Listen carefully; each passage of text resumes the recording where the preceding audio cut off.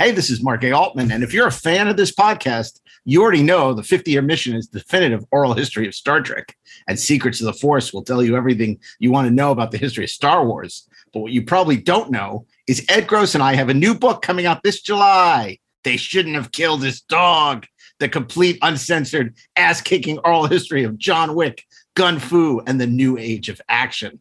Coming from St. Martin's in hardcover, digital, and audio. You can order it today.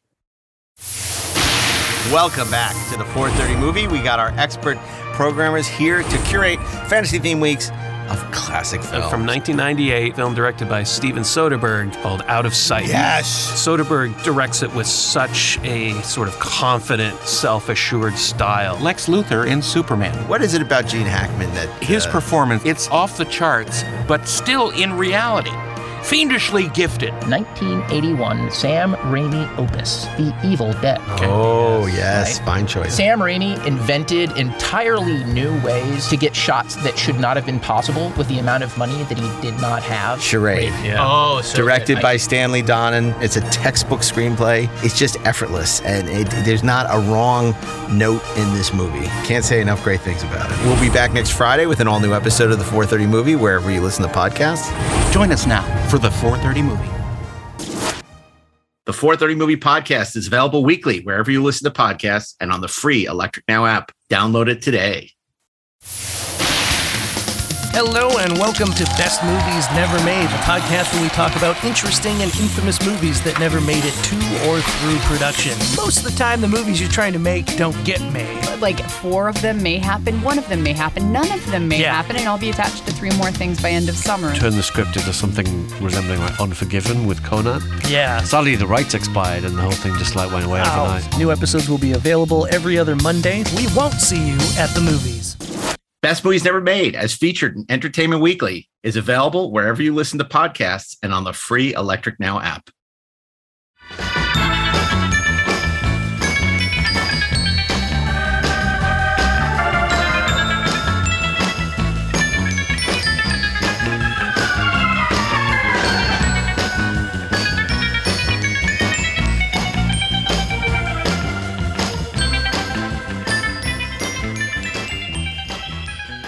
Hey, this is Mark A. Altman. And this is Darren Doctorman. And we are the Inglorious Treksperts. There are some moments that haunt us all our lives. Moments upon which history turns.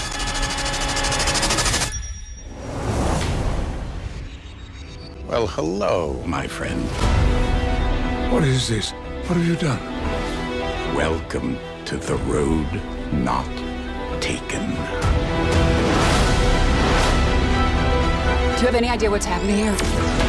Reality has been broken. There is a divergence. I know someone who could help us understand the change in time. I'm gonna need some tea. Earl Grey, piping hot. Hello, Guinan. Your answers are not in the stars, and they never have been.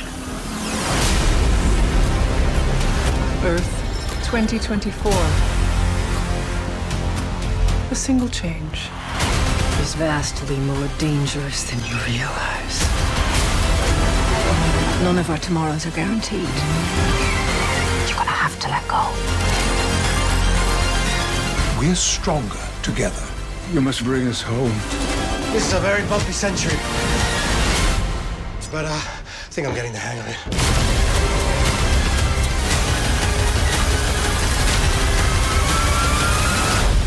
I believe you have one final frontier yet to come.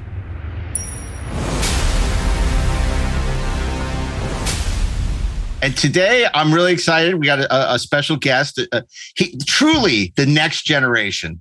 Why do I say that? Right. Because this is such an aspirational figure for a lot of you, I think, in this world of Star Trek. To a guy who started on Star Trek Voyager, working as Brandon Bragga's assistant. No, it goes back even further than that. Oh, wow. See, I don't even have my facts. Wrong. went on to be a showrunner on shows like 12 Monkeys, which is a great story in itself.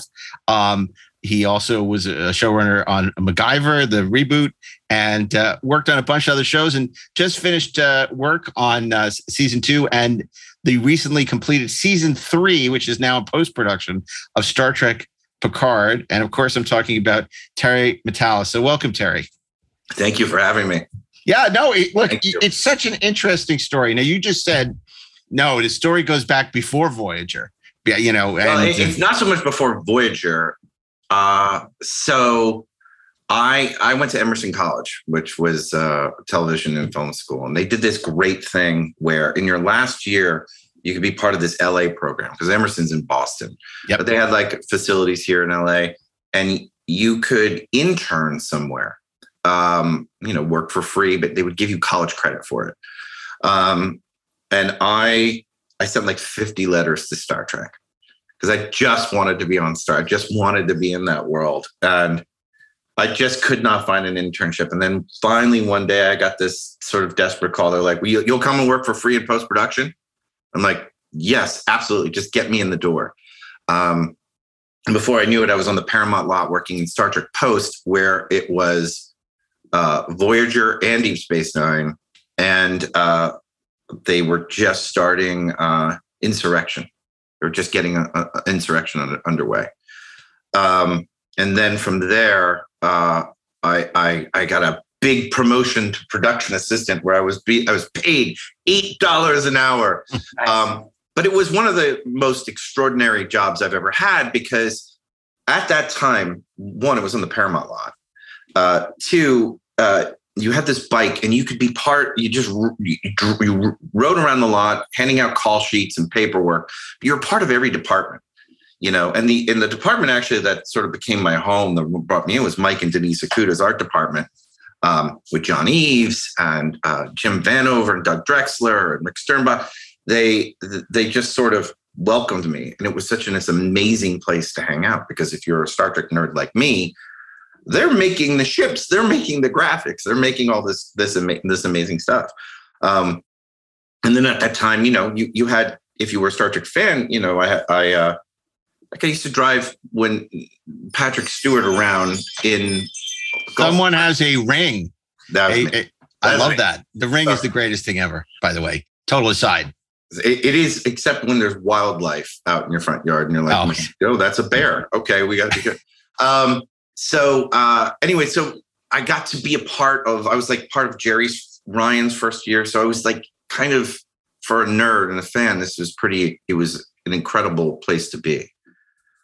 Yeah. And, it's so interesting because you mentioned you started Post, and a lot of people think, oh, that doesn't sound very exciting. But probably the most important things you'll learn as a showrunner happen in Post because, as we all know, editing is the final rewrite. But also, you were there during an era where it was going through a monumental evolution in terms of visual effects, in terms of nonlinear editing, in terms of the way that things were being posted, and the move from film to digital, and so it just must have. I would think that would have been very interesting for you, and probably very instructive. It was. It was a lot of tapes. It was tapes. Like just all you did was deliver VHS tapes and 3/4 tapes. So many. That was.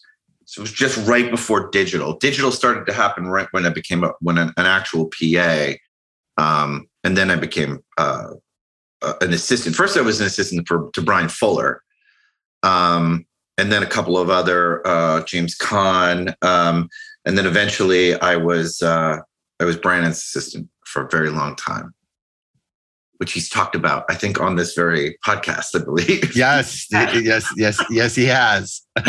And you deserve a medal for working for Brandon for that long.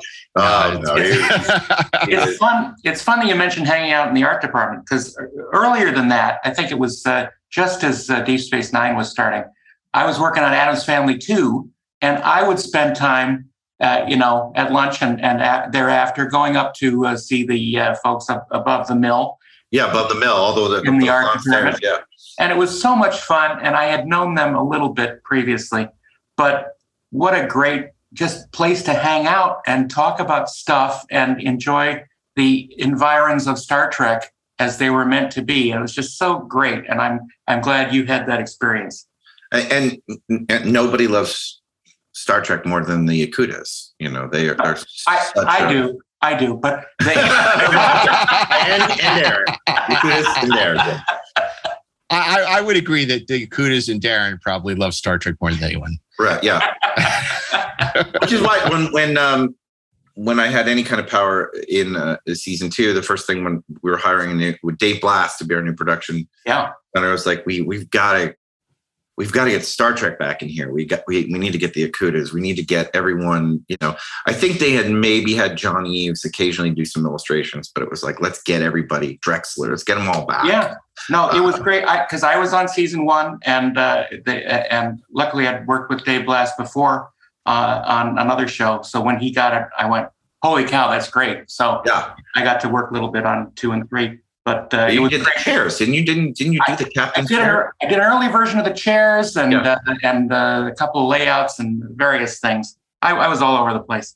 It was so nice to see that almost those dominoes fall, because all of a sudden you saw people like Drexler and the Yakutas and Jeffrey Mandel, and they're all talking about how they were working on Star Trek again. And you could sense, the palpable enthusiasm they had. And this is probably the only franchise where the art department has, a fandom that's probably as big as, the actors. And it was really exciting to see the response, and that people were responding. It was like they were coming home, and you knew things were in good hands. So you mentioned when you were going to Emerson, I always think of that line in Spinal Tap. Boston's not a very big college town. Greatest place to go to college ever is Boston. I went to school in Boston too. And I would. So tell us about how you first fell in love with Trek. You were a Next Generation baby, right? I mean, that was your jam. It was original series. So I grew up Sunday afternoon on the couch with my dad. As young as 8, watching the original series.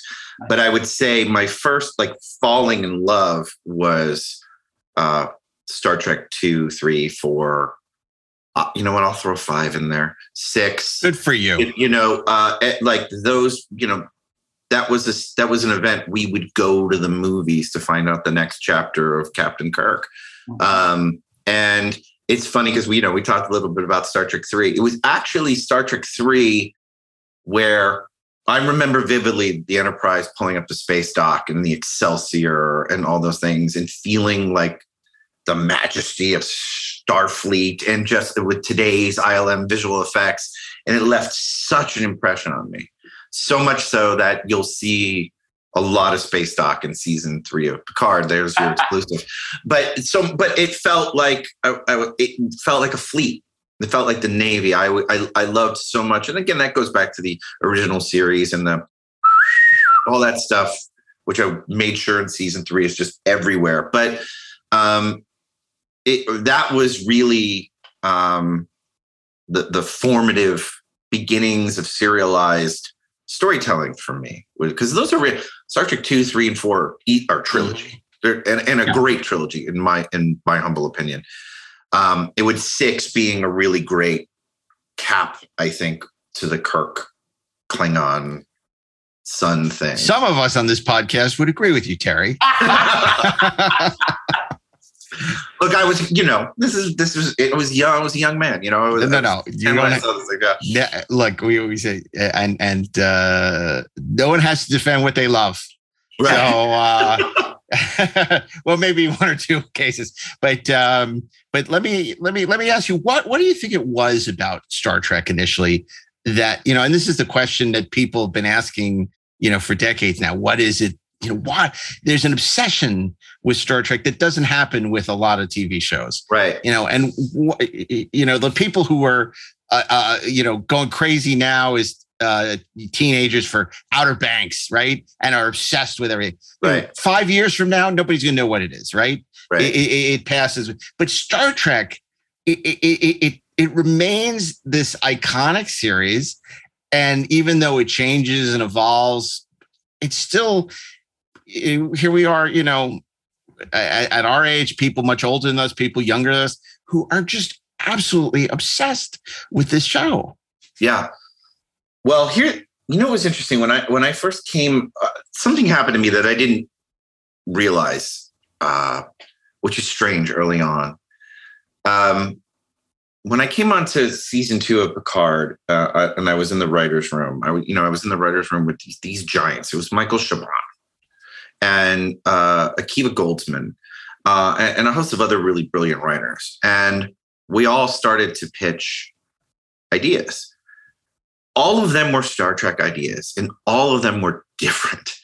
Like Michael's Star Trek, what he loves about Star Trek we share elements of it, but it's different than mine. And it's different from, say, Akiva's. Akiva's is very different. And then I have a different. So, and it's something I never really thought of. And I thought it was extraordinary in that room, which is, these are all valid Star Treks. These are all different point. There are certain episodes that resonate with Next Gen with, like, we all say Inner Light. It's not always Inner Light. Sometimes it's Best of Both Worlds, 1 and 2, and or All Good Things for that matter, Times Arrow, Cause and Effect, these kinds of things. So I think it's so many different elements. I think they're, for me, it's a story of friendship, I think, is really interesting. The crew and their bonds, with these insurmountable odds and coming together, but it is different for everybody. I mean, if you look at just Discovery as what Discovery is as a show, it's entirely different from what Strange New Worlds is as a show, entirely different from Picard or Next Gen or Voyager, Deep Space Nine, even Enterprise. I mean, it's interesting to me. I was Brandon's assistant throughout Enterprise, and Enterprise at times was a controversial show. I mean, from the second the theme song hit onward. Yeah. And yet now there's this kind of Renaissance Enterprise, people going back and like, hey, we need to look again at this because there were some really great elements of Enterprise that work. That's not something I expected to ever hear. So, right. Yeah. It's like that old story of, trying to describe an elephant from 10 different blindfolded people surrounding it, and they reach up and they touch it. Yeah. Everyone is going to give you a different idea of what that elephant is. Yeah. And so they're all correct in their own way. So. Yeah. And very smart people can disagree. I mean, I'm always on paper, Nemesis sounded like John Logan, this brilliant playwright. He's done these phenomenal movies, and he's going to do Star Trek. You understand why, he would be handed carte blanche to do a Star Trek picture. Right. And of course, for most of us, it's a train wreck. Right. But so it's true. People come, it's Star Trek's kind of like Rashomon. But, one of the things that people always talk about, the reason they gravitate to Star Trek is this idea of optimism about the future. Obviously, in the 60s, things were incredibly tumultuous, and and certainly in the 70s in the wake of Watergate and Vietnam. But, then the 90s, 90s in retrospect were a pretty good time. The wall falls and, the economy was booming and people were doing well. And yet Next Generation flourishes. And now when times are arguably worse than they've been any time in recent memory, for a multitude of reasons, but obviously first and foremost, the Ukrainian-Russian war, or action, what is Star Trek's place in all that? And, there certainly was, I think, initially, a lot of people who felt that, these new iterations of Star Trek were not as optimistic, or they missed that part of Star Trek. So how does optimism fit into this whole tapestry? I don't know, because again, this is part of a, discussion when you get into a writer's room, you talk about it is, the other thing you hear is Star Trek is at its best when it's a commentary on present day. I think all these things are true, but not necessarily absolutes. Is Wrath of Khan, which some people would arguably pick as one of their favorite Star Trek things, is that an optimistic movie? I guess it's about new life. It's about, I suppose but then I would argue, isn't all good drama have always leaned towards optimism in which good and love prevail? So I don't know if it's a hard and fast rule of Star Trek. It certainly wants to be your North Star. It certainly wants to be. There's a moment, for instance, I can't really talk about, but in season 3, I'm cutting right now, and there was because it's more of it's a serialized, it's very much in the respect of those movies I just spoke of. It's a Star Trek movie. But there was a moment I was like, this episode has to be about, or at least come to the conclusion of incredible optimism and sense of wonder, and having Picard see a science fiction thing that makes him go, wow. And I think that is an important aspect of Star Trek. Even at the end of looking at the Genesis planet at the end of 2, it's a beautiful moment because it's about new life and against death and all of those things. So, but again, it's also, I don't know if it's the all encompassing, because I've seen Star Trek overreach on the optimism, where you're just like, all right, okay, we're all perfect. It doesn't, and that's not good for drama. And I think Star Trek at its core is just great storytelling with all of these elements. Well, the other word that people use besides optimism, the other key phrase is family. And, Star Trek's about a family. And your analogy is very sound on Star Trek 2, but you're right. It's not particularly optimistic, but at the same time, it's about self-sacrifice. Right. If the original Star Trek was, sort of a World War II movie, with quote unquote men on a mission, obviously it was more than just men, but the phrase men on a mission, it's sort of your buddy who throws himself on the grenade to save, and that's Star Trek 2. Spock throws himself on the grenade to save the platoon. Yeah. And, it's and that's what, family does. But again, that sort of translates into that becomes all of the things we love. It's Avengers Endgame. It's Battlestar Galactica. It's my show 12 Monkeys. It's like, hopefully you want to just sit in a room with these characters and let them do their thing. For me, it would be like to be in a room with Shatner, Nimoy, and DeForest Kelley and have them do their thing I would have killed to have been in that room to see that. And it's sad I never have been. So yeah, I don't know. I'm glad that it continues to inspire and bring in new audiences and younger audiences and people who feel like they don't have a place in the world find it with Star Trek. Right. Part of that I found it's not only inspirational, but it's aspirational in that these characters are, quote, the best that humankind has to offer in this situation. Right. And that we hope that we would react in much the same way that they do to problems and situations that pop up. And that's part of, I think, what, always drew me to the shows is that we would like to be not only hang around with them, but we would like to be like them. Right. Yeah, absolutely. And we are like them, right? And again, it's they're not perfect. Kirk's not perfect. Picard's not perfect. And exploring those things and their ability to sift through those personal troubles that they have, and sort them out.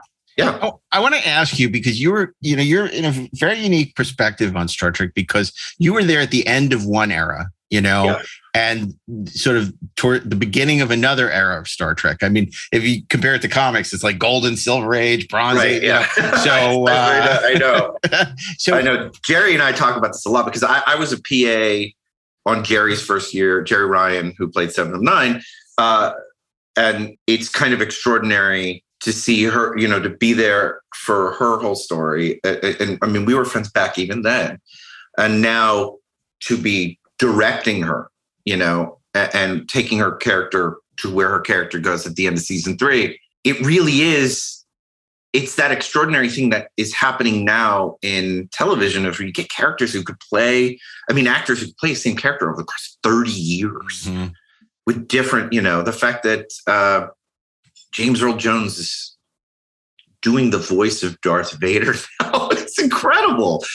However you feel about that show, hearing him say anything it still gives you this much of something, you know. It's extraordinary. And the way that they're using technology to do it is also extraordinary, which is sort of like, wow, what's the next era of Star Trek going to be? You know, are we going to see AI recreations of, you know, I mean, what they're doing with Luke and is in Star Wars, they've taken a very different tack. You know, rather than recasting, they're actually recreating. And it'd be so interesting. I just think, as an aside, you know, to have that ability to see Leonard again. Hear Nimoy, right? I mean, because there's no and I love all the other iterations of Spock. That's fantastic. But Nimoy's voice, there is nothing like Leonard Nimoy. Nothing and at all. So at some point, you could get a call, subspace call from Leonard Nimoy on a Star Trek. I mean, because he wasn't playing Spock. He was Spock. And that's why you can love the performances of other actors and who are, you know, but he was Spock. He was, and when I say was, you know, not as a personality, you know, anyone who knew him, you know, saw that, and, you know, as were his peers on the show. So I want to ask you, though, because, you know, I talk about this changing era generations.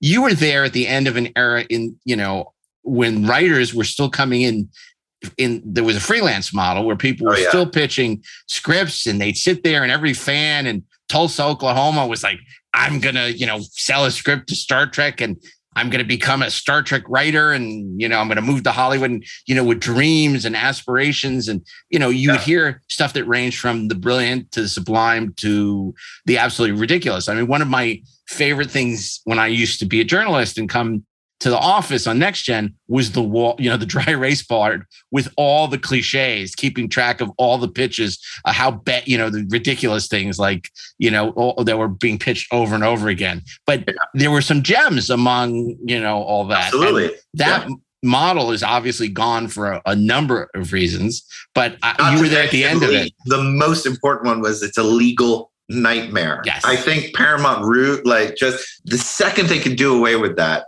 was fantastic. But again, it was a different time. You're doing 22 of those a year. Yeah. You need people to come in. You're desperate for someone to come in with a great idea. You don't want them to fail. You want them to come in with the best episode that you can then take off. It was, I was in all those pitches and all the signing of legal things. And I was also there for lawsuits. I was there for, you know, when the assistant to the showrunner is the assistant to the production, essentially. Yeah.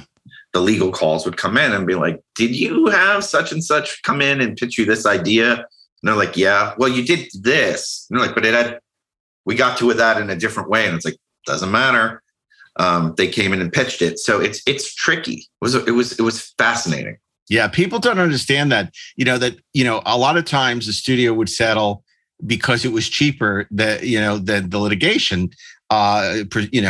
Ultimately, it didn't mean there was culpability. And also on the side of the people pitched, they don't realize that, just because they pitched something and the show did something similar, doesn't mean it was ripped off, and it's kind of like if you have one good idea, maybe you're in the wrong business, but that it just, people come up with similar ideas. I mean, and, I can't imagine in the world we live in today that working on any show where they. But we're now down from 13 to 10 episodes.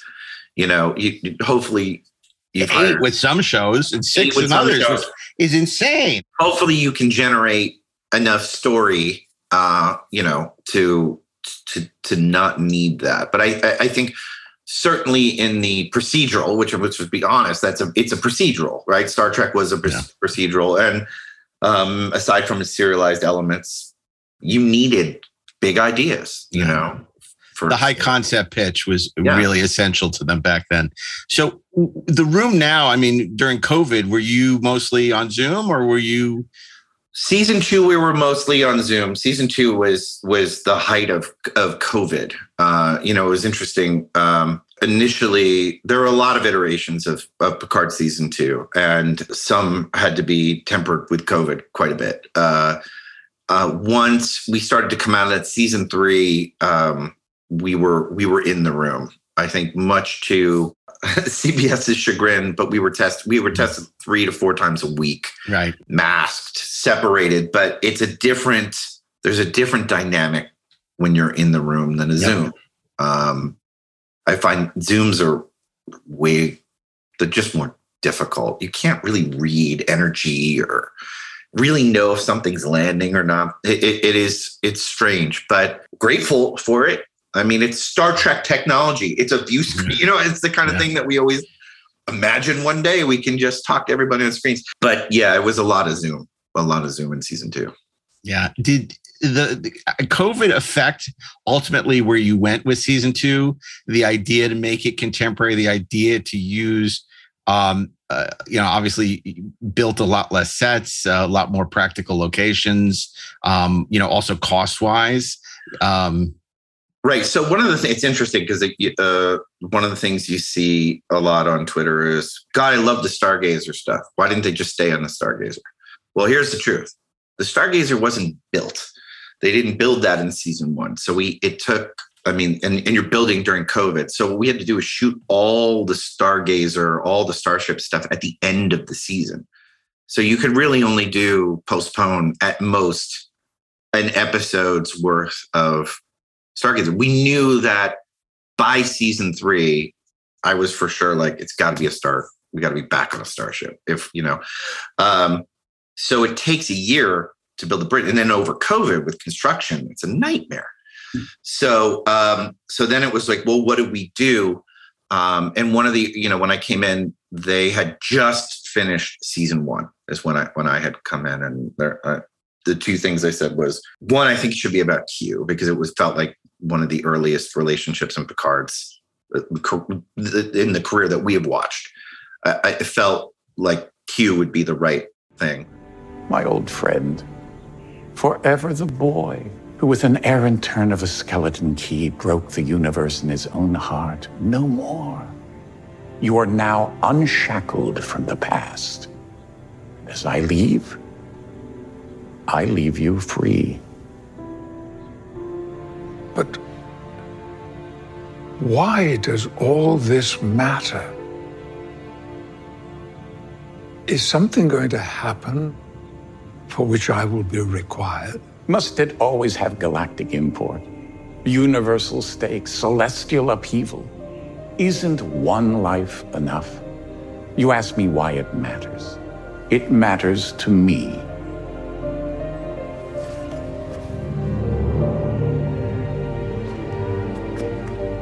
You matter to me.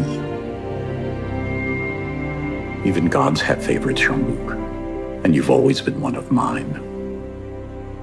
Q. Time's almost out. I have one last surprise in store.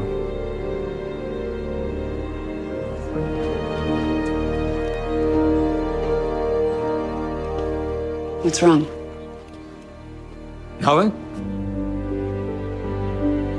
Quite the opposite. And then they said, well, it's very difficult to shoot in Los Angeles and turn it into the 25th century. So I'd said, well, we could do Star Trek 4. I mean, we could do a romp back here. And it became certainly less of a romp as it went on. But it felt like a good opportunity to see the world we live in through the lens of Admiral Picard. But it wasn't really like a COVID savings. In fact, in some ways, it cost more money. When you do a gala, you can't have 100 people like you used to. You can have 25 and put them all in the same shot. Yep. And then one extra in that pool tests positive, and then you got to go to the next pool, and it's brutal. And it happened over and over and over again. No, we had the same thing, and it's not easy. So I want to ask you, because people talk about this being the age of IP, and everything has to be based on an IP, but it's so interesting, your whole experience with 12 Monkeys. It's never been about if. It's always been when. We didn't see it coming. About 4 years from now, most of the human race is going to be wiped out. You think you're from the future? Our only option is to stop it from ever happening in the first place. Why did you come for me? You gave me this mission. You're going to change the world, Mr. Cole.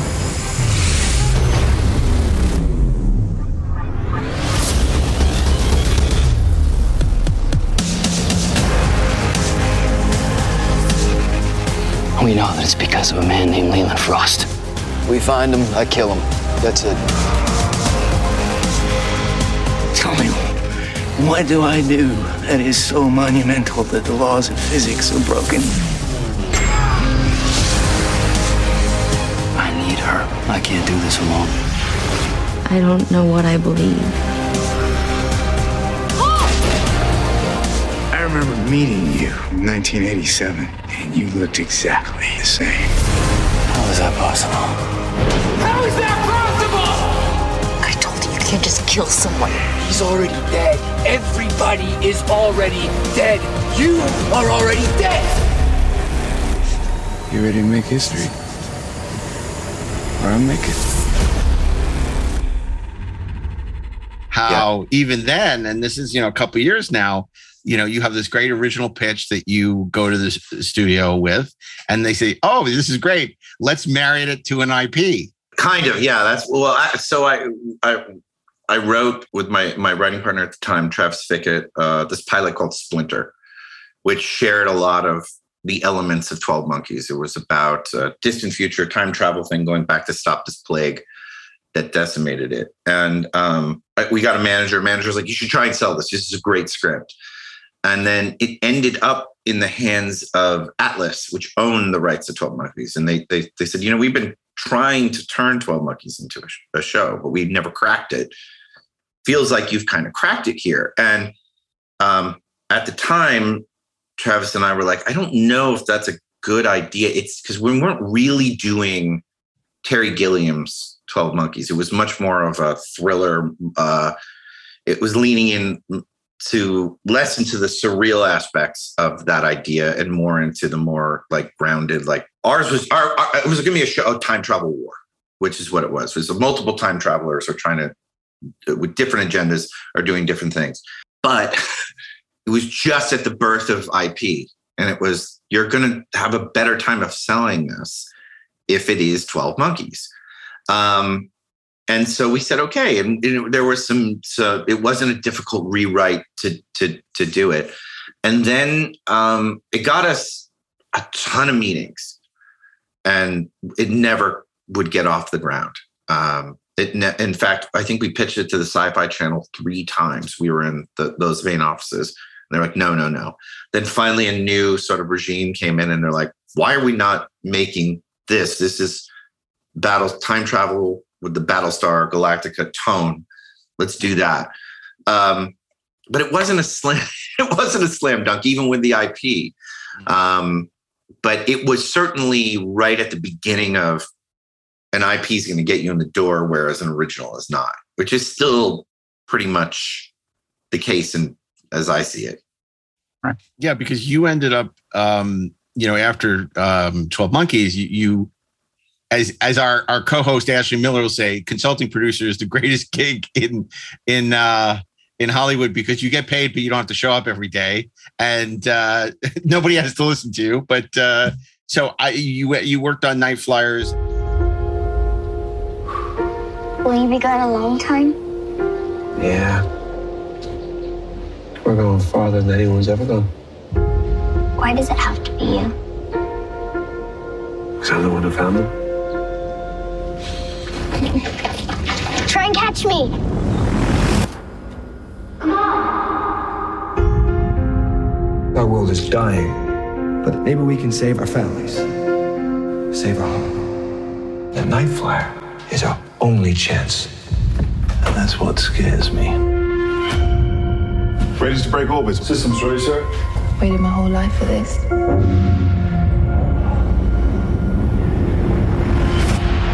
There was a malfunction during launch.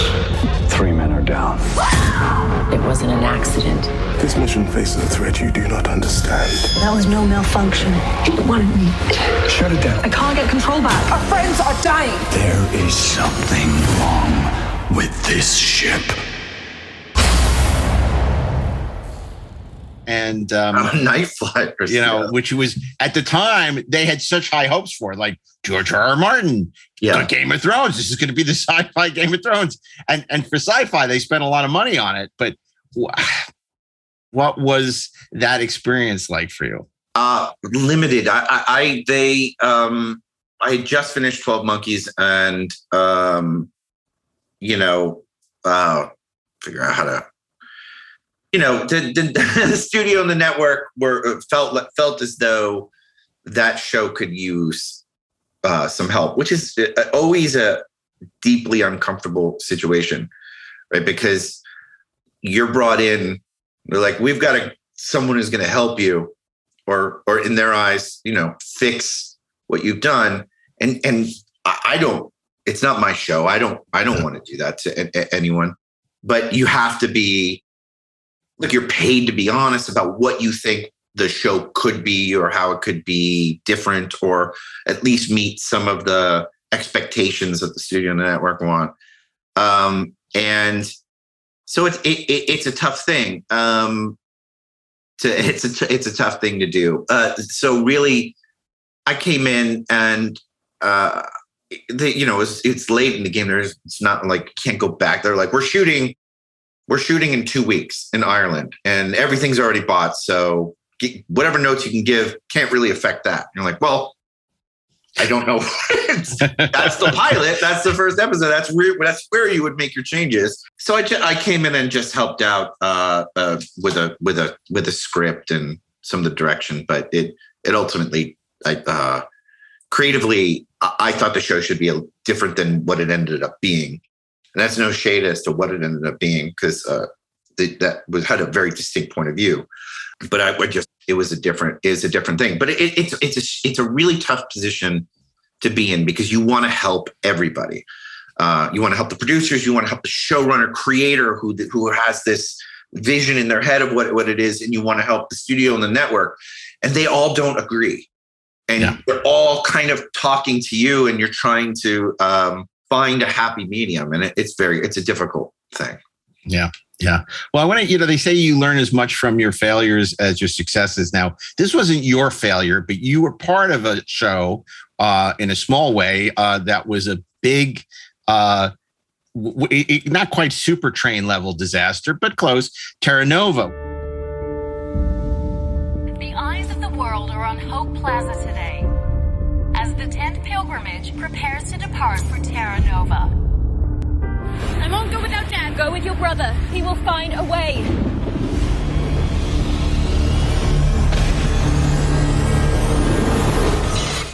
The world you left behind fell victim to greed, war. Welcome to Terra Nova, folks. Welcome home. We're starting over as family.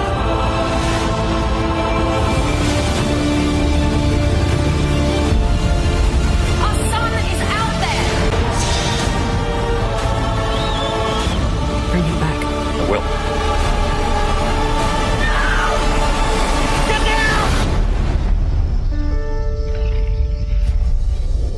No! Welcome to paradise. Come on! Which was the big Jurassic Park. Fox had I mean, because again, I think these are you're running your own shows now, and I think that these are things you can. By the way, one of the most educational experiences in my entire career. It was my first job. It was my first job. Yeah, what's your question? So the question is, what do you learn? What's your takeaway from something like? I mean, this is a show that went through multiple showrunners, right? And then Brannon comes on, and is sort of like after they spent all their money and all their stuff, and you have some huge producers like Spielberg, enormous expectations from Fox, But at that point, kind of the damage is done. It's sort of like this tainted thing. It's like, so what is your takeaway from something like that? Or is it just like, okay, well, that goes. That's all about, my takeaway is singular vision is important. Singular vision is the key to either a great success or a great failure, right? In this case, there were so many visions but no one could be like, it's this. So it started out as a spec script, I believe, from Kelly Marcel, the original writer, and it was rewritten by Craig Silverstein, who I worked with on Nikita, who's brilliant. And he came in and sort of reinvented it more as a thriller. And but his show Nikita had been greenlit, and he was like, "I'm going to go reboot that," to great success. So now Fox had this thing where we got a thing with dinosaurs, sci-fi. It's kind of cool. We kind of like it. We don't quite get it. Why don't we get Spielberg, who we have an overall deal with, and we got Chernin, and we'll just turn this into a giant prestige project. But we need a showrunner, And so Brannon came in with David Fury, and it's one of those things like because they had just done 24 together for Fox. And I was an assistant on 24 for Brannon. I just 12 Monkeys just started going out, and we were getting a ton of meetings on that, and they had read that, and I'm like, "You should come be on staff with my writing, Travis Fickett." But it's one of those things where like they announce it at upfronts, and they're like, you gotta go. And then the question is, but what is the show? We've got an interesting pilot that's going to be rewritten, but what is the show? So I think in that case, I think the studio, I think the network, I think all the producers had a kind of vague vision of what they thought it was. And one of the difficult positions for a showrunner to get into is doing the thing that I just talked about as a consulting producer is you can't say yes to everyone. And so at some point you're going to make a decision and you're going to piss somebody off. In this case, all of the people are tremendously powerful people. You're going to not take a note from Steven Spielberg on a call. You're not going to not take a note from Peter Chernin. You're not going to take a note from the studio who's paying for it or the network who is depending on this to launch their thing. And so you can, and there were aspects of the show's engine that were just flawed. Like there was problems in the DNA of the show. It was it wanted to be a Western. But, it's a show just for people who've never seen it. There's a ecological disaster in the future, and they use time travel to come back and settle in the past, in the age of the dinosaurs, as the rebirth of humanity. Now, let's take out all the time travel questions that just that inherently asks that nobody wanted to really answer, which is like, wait, what happened to those people? Did they go create a rocket and leave? Did they just die? What nobody wanted to, well, let's not get into the time travel of it. But so it's hard. We went through multiple writing staffs, multiple POVs as to what the show could have been. Everyone tried really hard. Like this was not a thing where anything was like whiffed. It was, nobody could really agree as to what the show was. I think towards the end we found a tone, but it was, too late. By the way, they canceled that show. They would have killed to have that show because by the time they were like, well, the ratings are here. It was like a 2 point whatever, which is now a giant monster hit. But even by the time the next season had started, those numbers still would have equaled a hit. So, but I think at that point there was such fatigue in the show, multiple writing staffs, creative differences that it had soured. Yeah. Now I'm going to ask you a question. Brandon's going to hate me for asking this, but I say this with love. So do you believe in crunchy snacks in your writer's room? Is it okay? Did Brandon come on and say no crunchy snacks? No, it's funny because, look, he was a huge supporter of my book, 50-Year Mission. I mean, and, look, it's pretty honest. And he said, the only thing that I was just talking about this with David Goodman. I had dinner with David Goodman. We were talking about all this. He's like, I said some stuff I probably shouldn't have said. He said the only thing that upset him was, somebody had talked about how he wouldn't allow crunchy snacks in the writer's room and it would drive him crazy. And that he put a moratorium on it. You couldn't have potato chips and then new writers would come in and they'd be sent out of the writer's room because their food was too crunchy. And my wife, it's funny because that stuff bothers her too. She says, I don't know why anybody would be upset about that. So that was the only thing Brandon ever, he was like, that's hilarious. He's like, why did you put that in there? Look, I mean, writers' rooms can be super distracting. I mean, super intense, right? And stressful, especially if it's like, I've got 2 days to break a story and you're already feeling that stress. And if a crunch is going to set you off and distract you, I kind of get it. I've never banned it, but I can't really remember somebody crunching so loud that I had to kick them out. But I actually kind of remember a couple of people on Star Trek who did crunch kind of loud. So I kind of get it. But then again, if a crunch is going to distract you so much that you can't do your job, maybe you should try and find another job. I don't know. The key is to hire writers who have etiquette, who don't eat crunchy food. You got to ask them on the job interview. Okay, so it's a showrunner. That is a high stress job. That is, it's funny because one of my good friends is now a showrunner who is a writer on 12 Monkeys and Picard. And he's like, oh, I get it now. It's not just that you have to be on for the writer's room. You have to be on for the studio, the network, production, post-production, the finance, blah, blah, blah. I'm like, yeah. So it's I think showrunner training is probably important. But, but you know what, though? Look, the WGA showrunners program, it was great. It's great. Yeah. But it's still, it's just like, film school. They teach you film, but you either have it or you don't. You can't really teach it, right? And it's the same thing with the showrunners training program. It's a super great tool to have.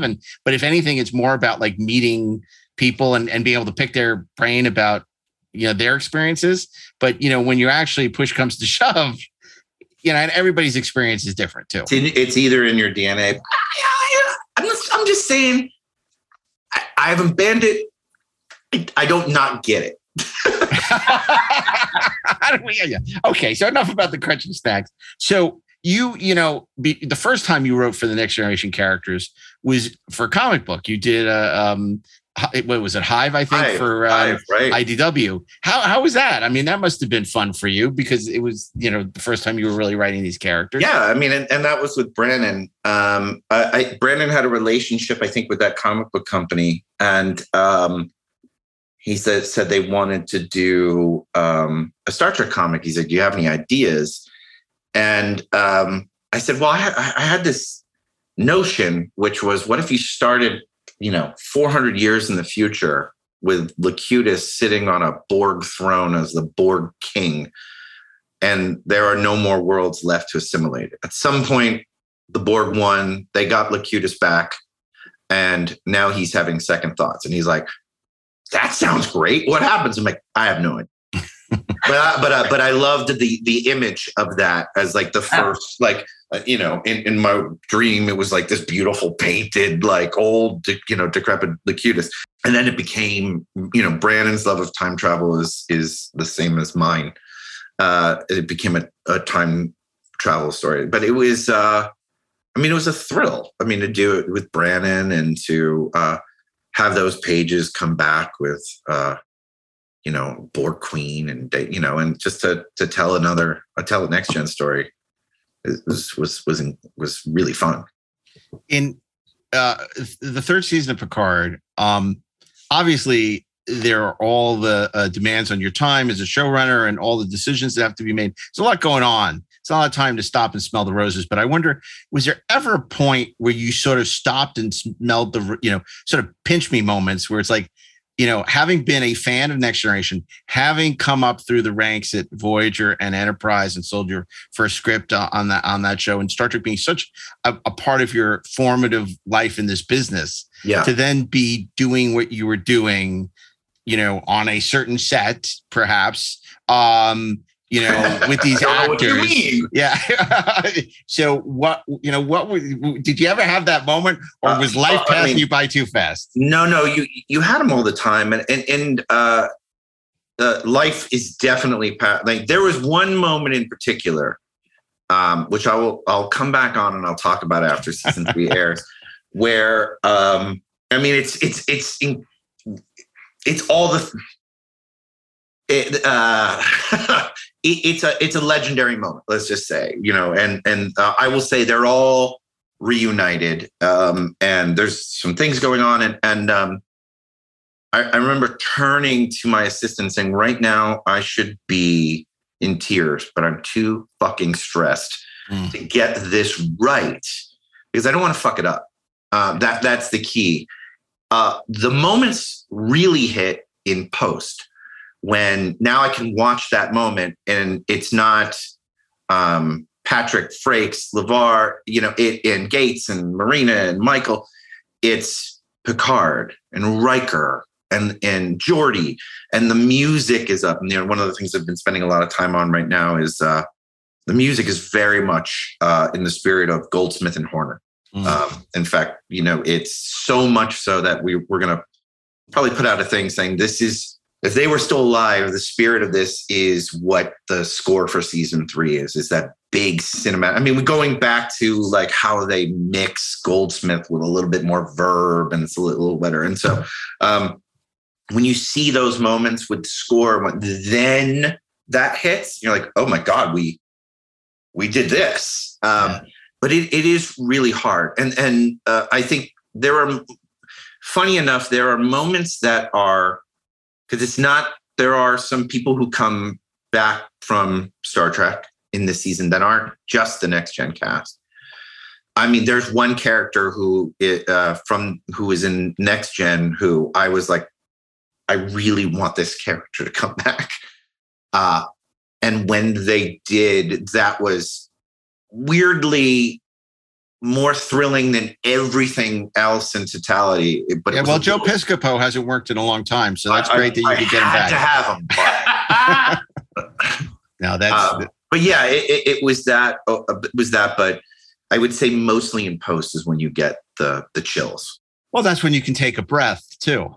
I mean, it's so much different being on set when you're there with all the above the line, and this is not just Patrick. But right. all of them to a certain extent. So, did you find that this was a tough sell? Because certainly, I think that regardless of whatever people thought of the first season, certainly Nepenthe seemed to resonate with the fans, which was Frakes and Marina back, and that seemed to be a very well liked episode. So, was this a hard sell to say, let's get the band back together? They haven't been around since Nemesis, and there's so much love for these characters. And this is what the fans really want to see, which is, Picard reunited and feel so good. It wasn't a hard sell to anyone creatively. I mean, certainly all of the producers were like, if they wanted to do that from the beginning. And even certainly like when we sat down with Patrick for the first time, it's like, no, this absolutely feels like what we should do. And Patrick had a key idea, which was an element of the story that was absolutely pivotal to the focus of it. I think probably it's a bit more difficult to go to the studio and say, great, we're doing this. We need to make deals now with all of these legacy characters, and financially, what can we afford? And what does that mean for some of the new cast? I think that was probably the hardest thing, is that we just don't have infinite cash to pay or runtime, you know what I mean? To spend time to do justice to characters. So I think that was harder to do than the creative. Yeah, people don't really seem to get that, obviously. And I guess it's okay that the general audience doesn't understand how budget works. But I mean, you look at, even with Brian's original pitch for Discovery, he saw it as an anthology series where each year it would be a totally different show. And that went out the window immediately because of cost. Just because if you're going to build these sets, you got to amortize them over multiple years. And so, I mean, it's amazing that, Picard could reinvent itself and be affordable. And then to have, all these cast who, particularly Brent, who is a very savvy negotiator, and his team, to get them all back is not, it's a very difficult challenge. Right. And again, you're on a time clock too, which is, I need to know do I have everybody? Because that's going to dictate what the story is. and for how many and when. And in that case, you have people, Marina lives in London, it's not easy to have Marina just pack up and leave. So we need to do it right. So all those aspects of it are incredibly challenging. And then the other aspect of it is it's, in a weird way, you mentioned anthology. In a weird way, Picard has become kind of an anthology. And season 1 is very different from season 2. From Michael's vision to Akiva's deep dive into deconstructing Captain Picard to season 3 is different from those two. And I think that's it. All of them, though, with the focus of Picard now dealing with some emotional aspect of his life that's important. Well, what people don't realize is it's not like you can't write Scotty and then suddenly change him to Welshie because you didn't get to it. Well, it's like you can't suddenly change. I love that story. I heard that. So I got to ask you, because Patrick has been very clear that he's done. This is his farewell. I mean, he's not a young man. He's not 92 and like running marathons like Shatner. So my question is there a backdoor pilot in this show? Is there a way to continue this without Patrick? Is that something that's even being in the back of your mind? I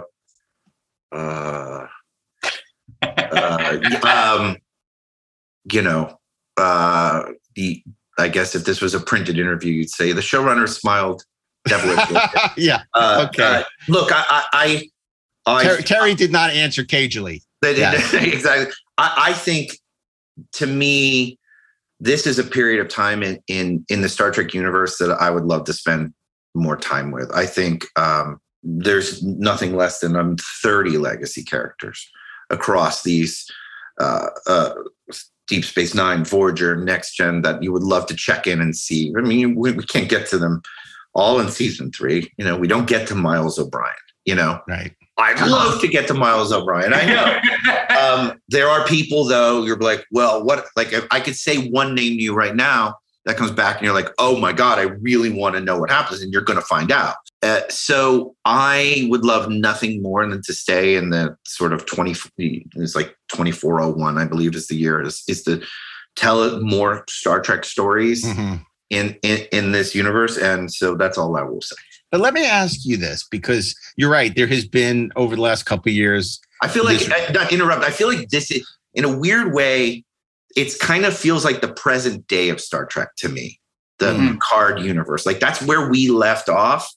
And it's awesome that, Discovery jumps back and Strange New Worlds jumps back, and then Discovery jumps forward and tells that. But to me, there's something very now still about that universe, which we, and the fallout of things from like this, there's quite a bit of, in season 3, the fallout of the Dominion War is important in the plot. That is so rich for exploration. So anyway, sorry I cut you off. I just want No, not at all. I want to hear you talk. I can hear myself talk anytime. So my question, though, is you talked a lot about mining this rich tapestry of legacy characters. Totally understandable. And obviously, it's very exciting what you're doing in season 3. The question is, Star Trek has always been about boldly going, is there a show, because it seems that current Star Trek is mostly about mining these beloved legacy characters. But, is there a show, do you think, in your future where, it's the future of Star Trek with completely new characters, completely new Star Trek? I mean, that was always the challenge that I guess that Rick had, when he was doing his shows, was kind of like, how much do you spin off from the original, like Next Generation? Let's bring Worf over to Deep Space Nine. And then eventually, we got to introduce the Borg on Voyager, Enterprise, we're going to go back. But is there a place for something new? And in this world of IP driving everything, where you got to bring back Boba Fett, you got to bring back Obi-Wan, you got to, because you don't have the marketing money to just introduce a completely new concept. You have to have those characters to sell something. Is there a world in which there's a Star Trek where we don't, where it's like, well, I believe, I think that certainly that is what Alex is doing. I think in Discovery is now distant future, and it has no ties really to any of those legacy characters. I know they're working on a Section 31 idea that is also doesn't have ties, and there's another one as well. So I think absolutely. I think Star Trek is infinite. I think you can do. I mean, any one of these could not necessarily have a tie to a legacy character. And I think the when I was talking about continuing to tell stories in this time period, how do I say it? Season 3 is very much a passing of the torch from one generation to the next. You do get like I love the moment where Old Bones is walking around the Enterprise with Data. I love it. It's like it's a passing of the torch that feels right. I love when Spock came on and had that arc with Sarek and Picard. Like it feels that tapestry feels much richer to me when that can happen. So I think there are opportunities to tell the story of the next generation that crosses with the last, because that's the universe, right? That's the world, I think. But I would also pay you a compliment, because I think that scene where Q and Picard say goodbye to each other is a wonderful scene. Yeah. Really felt like it had a place in all good things. I mean, it felt redolent to that. It was just a really sentimental and beautifully written scene. Well, thank you. I appreciate it. That's all Akiva.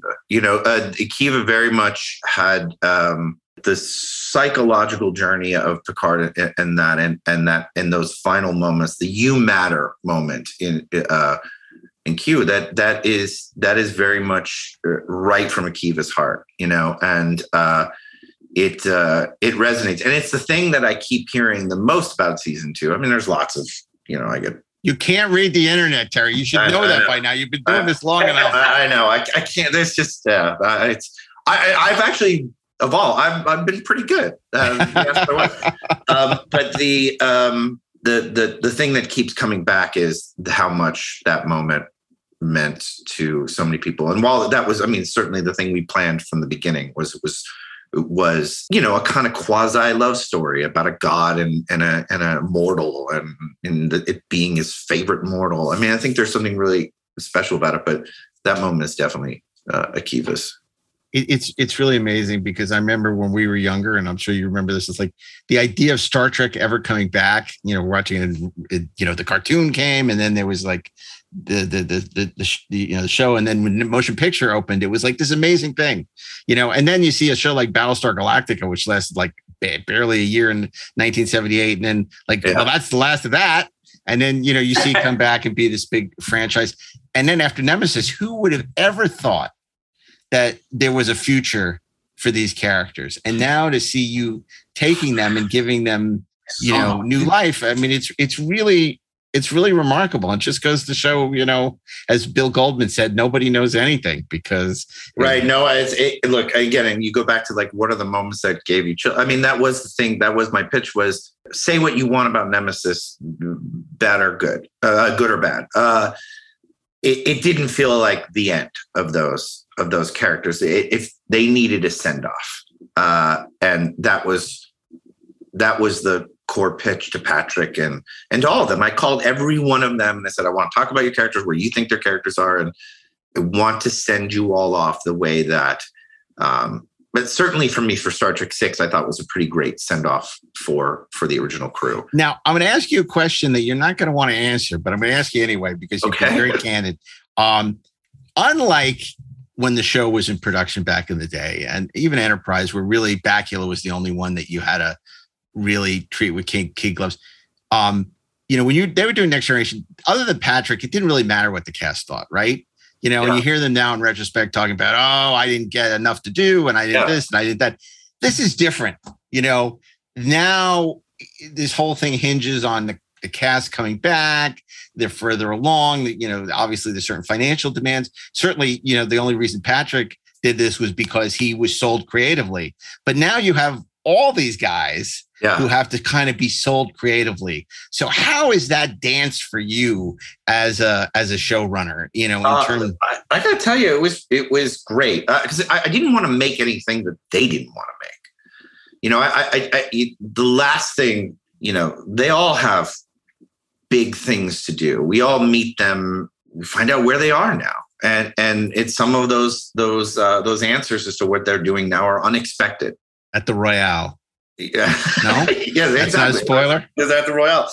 But so I wanted them to be happy and have input. And I never wanted them to feel like, they've lived with these characters. They go to the conventions. They know the stories that matter to these people. Gates was, I wanted to make sure that Crusher really had a strong, very strong story. I mean, I like there was that's a fascinating character who let her son go off into the universe, who had once had a romantic relationship with Captain Picard, and where are they now? To LeVar, like sitting with LeVar and being like, here's what I think is going to happen to Geordi, and like LeVar made me cry. Like there was a moment when I pitched it, and he was so emotional, and I got emotional. I'm like, okay, this is one of those cool moments. Same thing with Michael and Marina and Jonathan. I mean, Jonathan was working on season 2 with me, and I said, hey, I have this idea. I want to tell you about Riker, and it's a lot of Riker. He's like, you want me to act? I'm like, he's very reluctant to do anything but cameos. You're huge. Like, I mean, Riker is you're going to walk away from season 3 being like, Riker is anyway.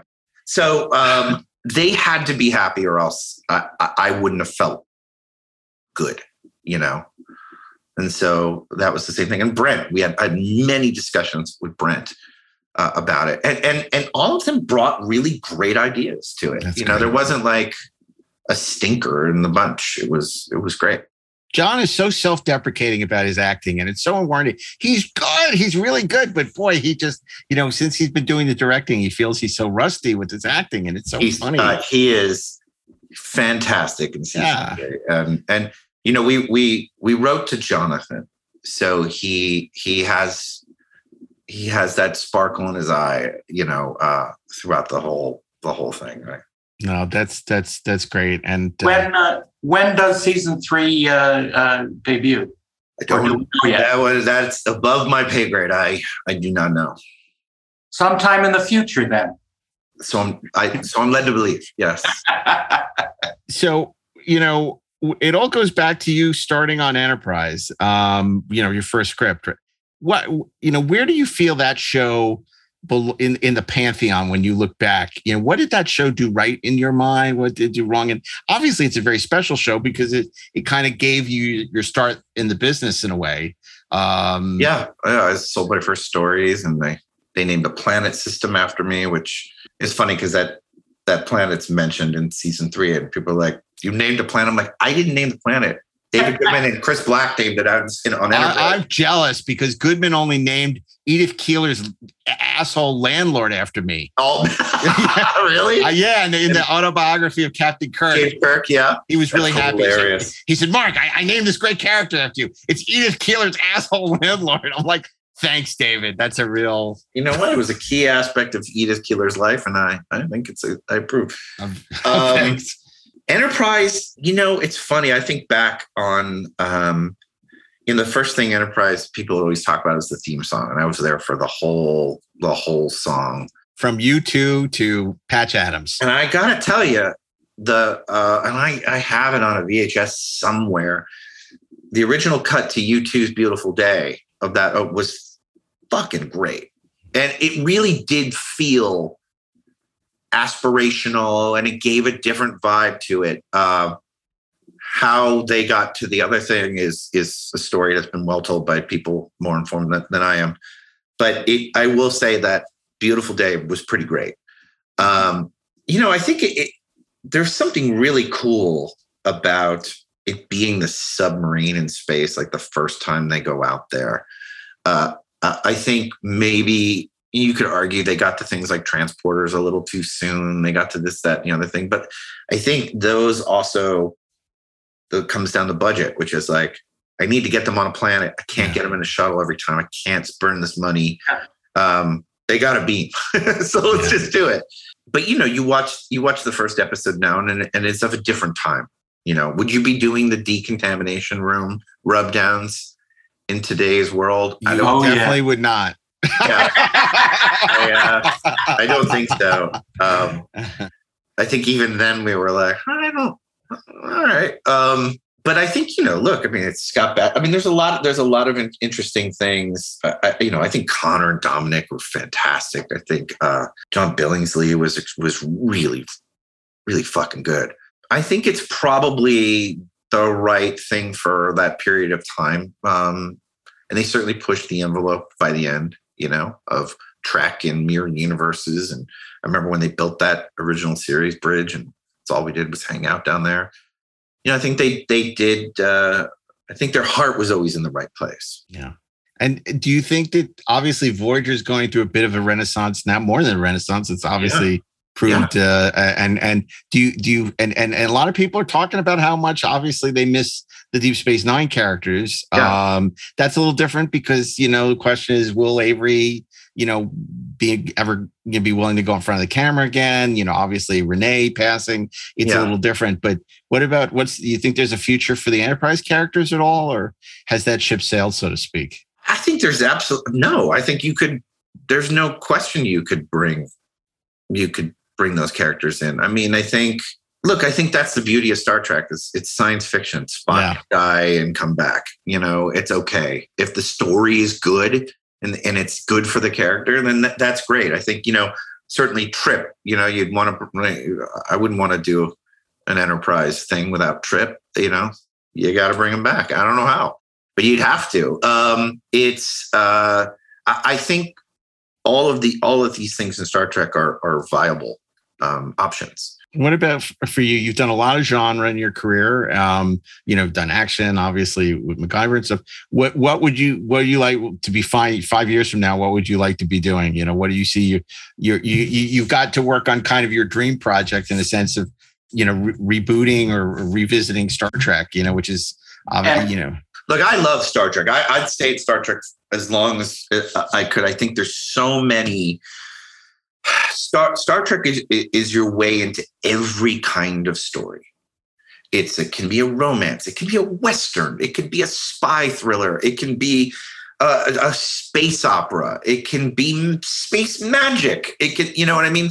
So it's hard to, especially if you have the craving for science fiction and fantasy like that you want to do, and time travel. There's no better universe for that. So when are you going to bring in the DeLorean time travel into Star Trek? Yeah. I mean, look, I'll always do a time. I love time travel. So time travel will always play a part in stuff that I do, but yeah. I think you just want to beat Brannon's record to be on Star Trek the longest amount of time. It has nothing to do with loving it. It's just like, well, if he was on for 23 years, right, I gotta go one more than Brannon. That's the goal. You have to beat your mentors. No, you ever compare notes? Because obviously he's having much success on the Orville, and here you are in Star Trek. I'm sure you guys. Yes, I mean certainly with the we talked. When they announced when I was on and the Next Gen, and we talked about his experiences, and Brannon's been so unbelievably supportive. That's great. It's terrific. So I'm looking forward to seeing what he thinks. That's fantastic. The learner has become the master. So I got to say.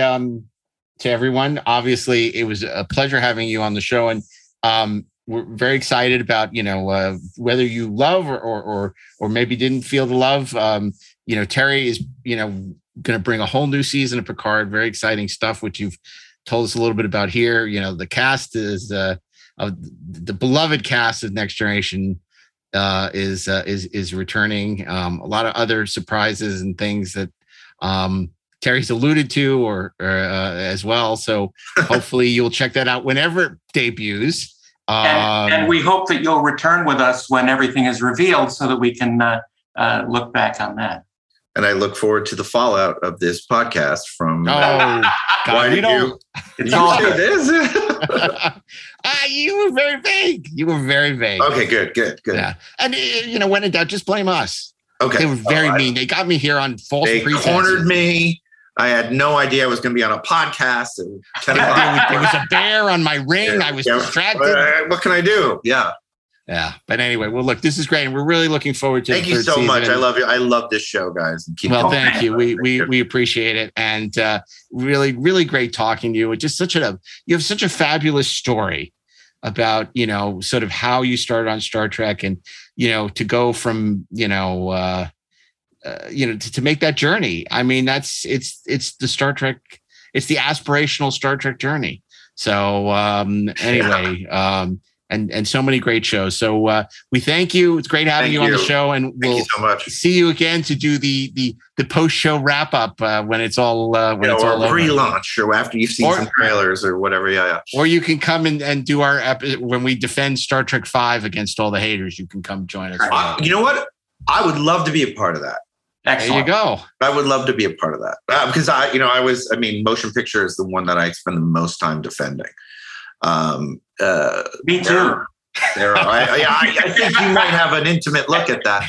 It's funny. I just want to say one thing. The older I get, the more I watch motion picture, the more I have this unbelievable deep appreciation that it exists. And if you say what's a Star Trek you'd like to do?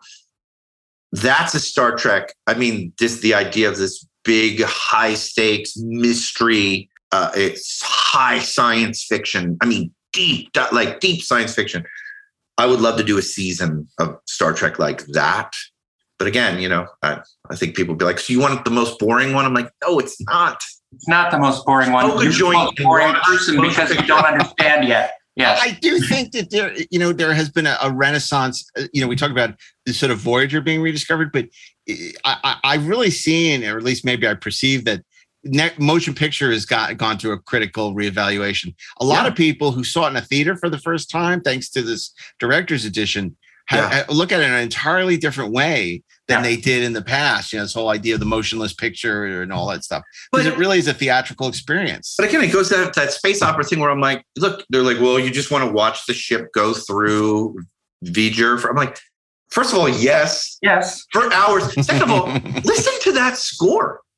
That is one of the greatest film scores of all time. And that sequence, I don't care if it's 8 minutes long. Just sit there and listen. God forbid you get some beautiful classical music in your brain for a while. It's an experience, not a distraction. Absolutely. I totally agree. But that's why Picard season 3 is going to be great. That's right. Just heard Terry. He proved his bona fides. Right. I'll come on for Star Trek V because there are elements of Star Trek V that are worth defending. Agreed. Steve Asbell did a yeoman's job defending Star Trek VI against the slings and arrows of Mr. Doctorman, and I think we would love to have you join us to defend Star Trek V. You came at Star Trek VI hard? Oh yeah, absolutely. You did. Absolutely. Oh, my. Where do you fall with Star Trek VI, Mark? Oh, I love Star Trek VI. Okay, good. All right. Oh, okay. You're a liar. What are you talking about? How am I a liar? You agreed with a lot of the points I had. I did, but I mean, I was supposed to be an impartial judge. Uh-huh. I've been very clear that I admit that Star Trek VI has flaws, but overall, it's my third favorite Star Trek movie. So it's all right. We're all friends here. Oh my God! Just don't get us started on Star Trek 3. What are your top? What are your top 3? 2, 1, and 6. And then 4. Well, 5, and then maybe 3 probably last. 5 before 4? No, 4 and then 5. Yeah, 4 and 5. Yeah, and then probably. And you 3. just hate 3. I get it. I don't hate it. I think it's immensely flawed. But and sacrifices his ship and his son. My God. We'll argue. People are like, but what about Stealing the Enterprise and James Horner's score? Stealing the Enterprise and James Horner's score are both great. Yeah. Nobody's saying they're not. But they're only 10 minutes long. Right. No, there's great stuff. Thank you so much for being with Terry, this is great. And good luck with Post. And we can't wait to see season 3 when it debuts. And on behalf of Darren and myself, thanks for joining us for another episode of Inglorious Trexperts. You can follow us on Inglorious Trek on Twitter and Instagram and Facebook. And we want to thank our producers, Natalie Miscali and Zach Ragatz and Peter Holmstrom, as well as our sound mixer, the great Mark Rivera, And hopefully we made it easier this week than last week with that vintage Harold Livingston interview at a diner. I don't know what I was thinking. And until then, we'll see you next week. And keep on trekking ingloriously, of course. Thanks, gentlemen. See ya.